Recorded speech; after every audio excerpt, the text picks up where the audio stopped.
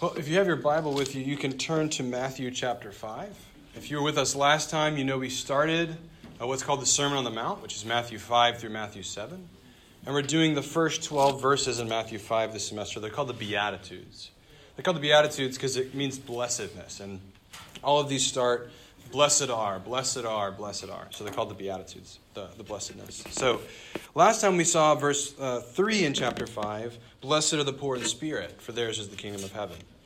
And we talked about those who recognize and know they need God are those who are blessed. Tonight we continue, and we're in the next verse, which is verse 4. And like last time, when we read it, it'll be the opposite of what we expect. So it's Matthew chapter 5, verse 4.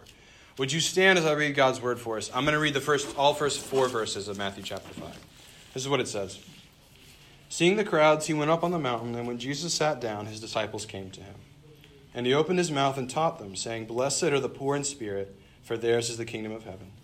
Blessed are those who mourn, for they shall be comforted. This is God's living and active word. Let's pray. Father, would you help us to understand what this means? Would you help us to understand what it is that Jesus said here in Matthew chapter 5? And would you give us comfort even as we mourn? We ask this in Jesus' name. Amen. Y'all can have a seat. What makes you sad? It's not a fun question to ask. It's not an easy question to ask. I'm sure you're all thinking of many answers right now. And I'm sure throughout this room we have many different answers, and you yourself might have many different answers. There are small, simple answers, like you didn't win the nerds in our game today. Or you learned that we were playing... Seriously, it makes you sad. Or you learned that we were playing knockout, and then you learned the balls were flat. So it wasn't going to be easy, right? Your team lost this weekend, either in college football or the NFL, right? That makes you sad. You got a bad grade on a test, right? That makes you sad. You didn't get to hang out with your friend, something like that. Those are things that genuinely make us sad. But there's also deeper and harder answers of things that make us sad. Times when we feel alone. Times when we feel unknown. Times when we might feel worthless. When we lose a friend or a loved one. And these are really sad times. And in particular, this is an important message because there's a lot of grief in our world and even in our church. We have people here in RYF who have lost a good friend recently. There's a church in our denomination in Memphis who lost a woman who was a teacher and a wife and a mother recently. And many people probably know the Queen of England has died, and so there's all sorts of mourning and grief. And so this is something that's going up not only in our own youth group, but also all over the world. There's this idea of grief and loss right now. And no matter whether your answer to what makes you sad is simple or really hard and deep, when we first look at this verse and we look at the first part, when it says, Blessed are those who mourn, it feels so opposite of what we expect. It feels so weird. It's like, wait a second. Blessed are those who mourn? Who's got it made? Who's got the good life? Who looks good in God's eyes? Those who are sad. That doesn't seem to make sense to us. This seems impossible, unbelievable, right? And yet this is what Jesus says. These are his words. And so let's dig into this together to understand what he means. In order to see what he means when he says, Blessed are those who mourn, for they shall be comforted, we need to see two things. Why are these people mourning? And why are they blessed?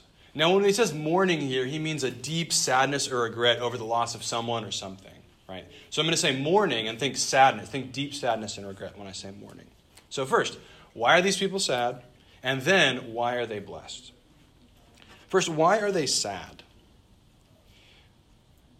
If you think about this sadness, right, I just named a lot of things you could be sad about. And Jesus is not saying anybody who's sad about anything is blessed. He has a particular type of mourning, particular type of sadness and regret in mind. Okay? Now, this type of sadness and regret, this type of grief, can be present when we lose somebody we love. It can be present when I named all the things I named off earlier. It doesn't necessarily have to be. So we got to do a little digging to understand what he means. Think about this kind of sadness. It's a kind of sadness that looks at a situation and says, this is wrong. It's a kind of sadness that looks at loneliness, loss, evil in the world, and death as something that is fundamentally not right. You look at the world and say, this is not the way it's supposed to be. I know it's supposed to be more than this. It's looking at evil in the world and calling it what it is. not explaining it away, not saying this is all going to pass, but saying, actually, this is wrong. It's a weeping for the way the world is. It's a deep sadness for seeing things and saying, that's not right. And wanting something not just different, but wanting something better to be true. There's a book called Lament for a Son, and it's about a man who writes about the loss of his son. It's a really heartfelt and a poignant book. But he explores what it means to mourn and be those that Jesus said, blessed are those who mourn. I want to read you just a snippet from it for us, because I think he does a really good job of explaining what Jesus is getting at here. And he says this. He says, who then are the mourners? The mourners are those who have caught a glimpse of God's new day, who ache with all their being for that day's coming, and who break out into tears when confronted with its absence. He goes on, they're the ones who realize that in God's realm of peace there is no one blind, and who ache whenever they see someone unseeing. They're the ones who realize that in God's realm there is no one hungry, and who ache whenever they see someone starving.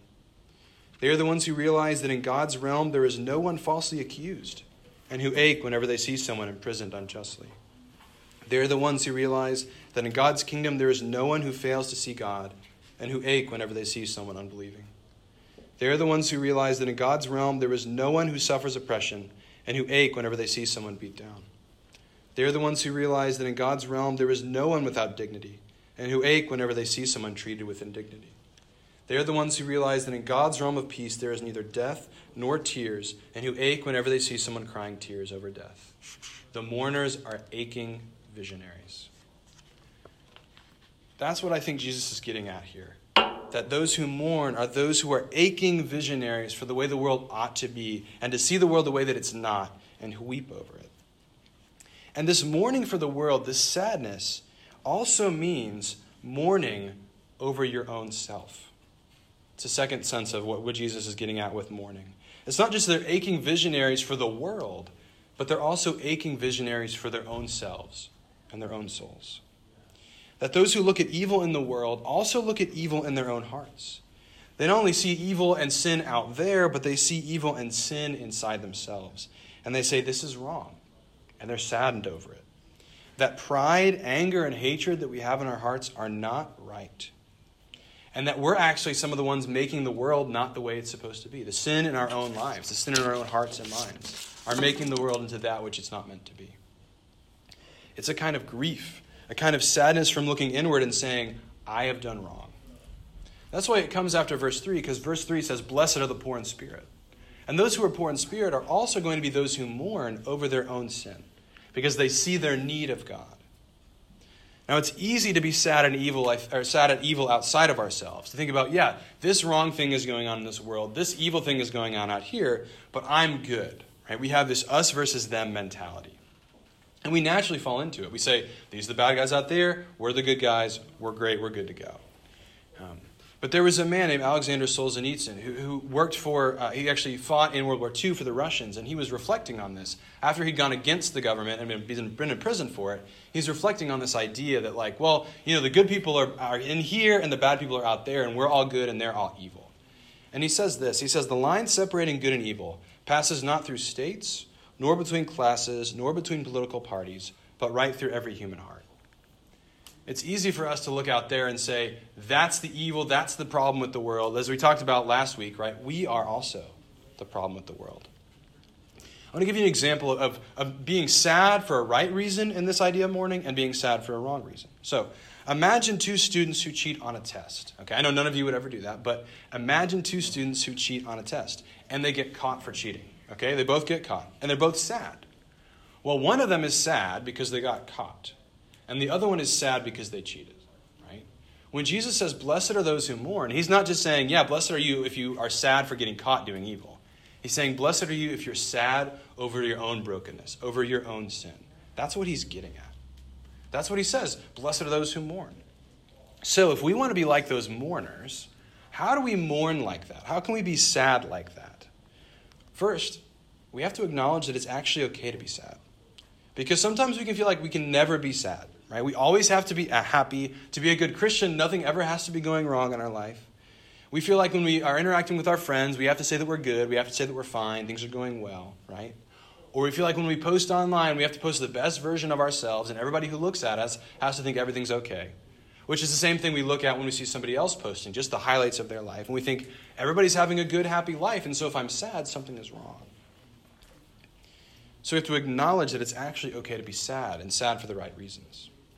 So acknowledge it's okay to be sad, but also we need to dig into why we're sad. Like I said, he's not just saying any type of sadness, any type of mourning is okay. He's saying there's actually a particular type of mourning and sadness I'm thinking about.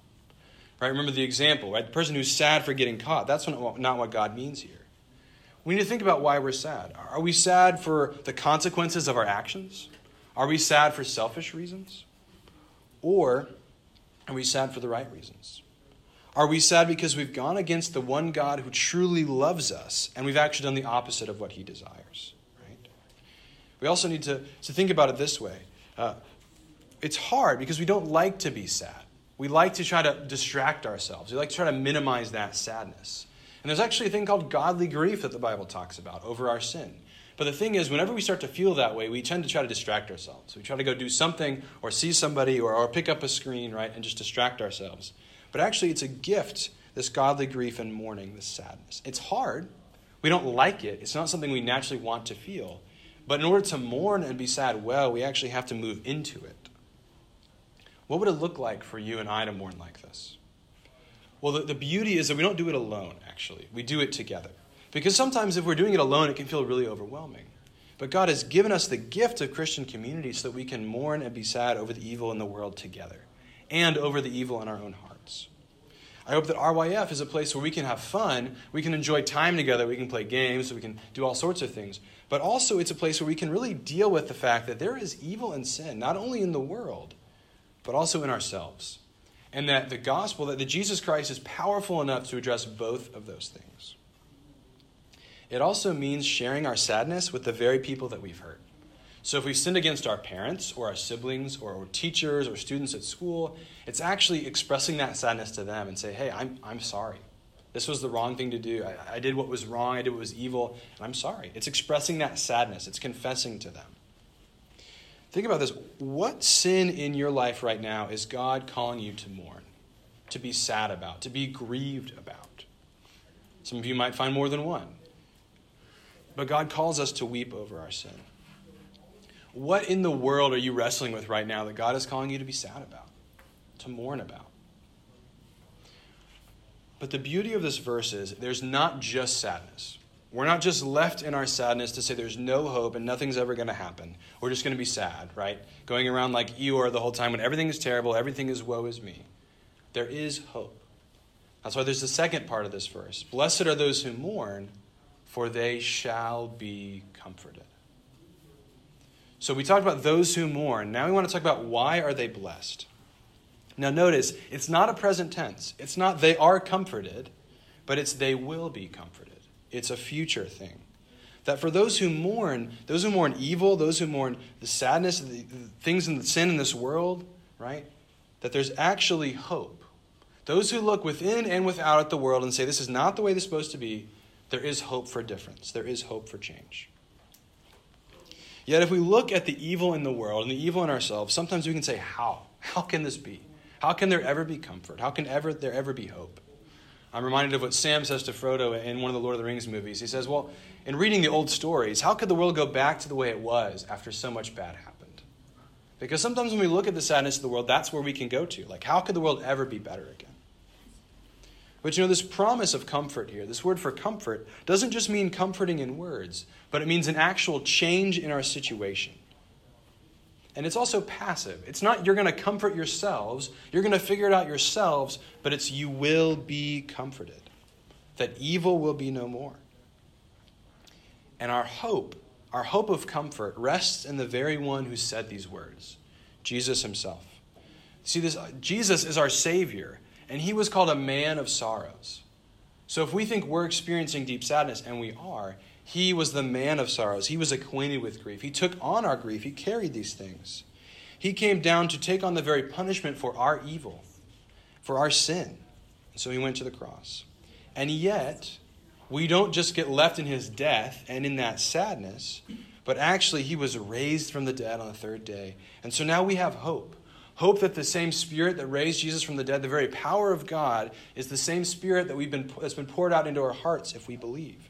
And that Spirit that made him new is even now making us new. Even now pushing back against the sin and the evil in our hearts that we're mourning, giving us a path to walk forward in repentance. But also it's the hope that he's going to come back. Christ not only came down to start to put an end to things, but he will return and completely put an end to all sin, all evil, all death. And not just out there in the world, but also in our own hearts, in our own souls. A famous old theologian named John Stott, who passed away recently, past 10, 15 years, he said this thing about the cross. He said, in order to see the cross, the death of Jesus, as something done for us, we have to see it as something done by us. As Christians, we look at the cross and we say, yes, the cross is for us. Jesus was doing this for us. But the cross is also something that we did because of our sin, because of our rebellion, because of going against God. But the hope is that Christ, knowing that, while we were still sinners, came and died for us so that we might have life, and so that in this life, even in the midst of grief, even in the midst of sadness, even in the midst of deep sorrow, we have hope. Hope that he will return, that we will be comforted. In closing, I'm reminded of a passage in Revelation chapter 5. And Revelation, if you don't know, is the last book of the Bible, talking about the fact that God's going to come back and do all the things that we just talked about. And there's a scene in Revelation 5 where the Apostle John is having a vision of what's happening. So he's in the throne room of heaven. And he's waiting with all these people who are longing for the end to come. They're longing for everything to be made right, everything to be made new. And there's this scroll with 7 seals on it. And he looks around at all these elders, all these crazy creatures in heaven, and none of them are worthy to open the scroll. And John starts to weep. And the reason why he's sad is because he says, well, in order for God's plan to come, somebody's got to open the scroll. And if there's nobody there to do it, then we're left in our sadness. We're left with this world not the way it's supposed to be. And so he starts to weep. But then somebody taps him on the shoulder and he says, weep no more. Behold, the Lion of the tribe of Judah, the Root of David, has conquered so that he can open the scroll and its 7 seals. And this Lion of the tribe of Judah, this Root of David, is none other than Jesus Christ himself. And it goes on to say that he is worthy because with his death he ransomed a people for God. And so the weeping of John is transformed into great joy because the one who is worthy to open the 7 seals is there. He is the one that's going to return. And as Revelation 21 says, he's going to wipe away every tear from every eye. That death shall be no more. Neither shall there be mourning, nor crying, nor pain anymore, for the former things have passed away. It is difficult when we encounter sadness in this life. It's not something we want to go into, right? But when we see it, right, we need to remember this idea of being aching visionaries for what's to come. And the beauty and the truth of the gospel is that because Jesus came, because he died and rose again, all those who are truly aching visionaries will one day see what it is they long for most. They will see God come down, new heavens and new earth, and everything will be made new. And all the tears will be wiped away. So in the midst of grief, in the midst of sadness, in the midst of hope, we can remember this verse. Blessed are those who mourn, for they shall be comforted. Let's pray. Father, we need hope. We need to be able to look to you in the darkness and the sadness and the evil we see in the world and in ourselves. Lord, would you help us to see that there is hope in you. There is hope in your Son, Jesus, who came for us, came to die on the cross for our sins. Lord, would you help us as we wrestle with how to live out our Christian faith right now? Would you help us as we wrestle with how to grieve over our sin, how to mourn over our sin, and how to move towards you, how to move towards what is good, how to follow in your footsteps, how to repent of our sin. And Lord, would you help us as we feel sometimes overwhelmed by the evil in the world? Would you help us to know that you will come and comfort us, that you will come and make all things new? Would you help us by your Spirit to live faithfully in hope, even in the midst of sadness, even in the midst of mourning? Thank you for these promises that are all true in your Son, Jesus Christ. It's in his name we pray. Amen.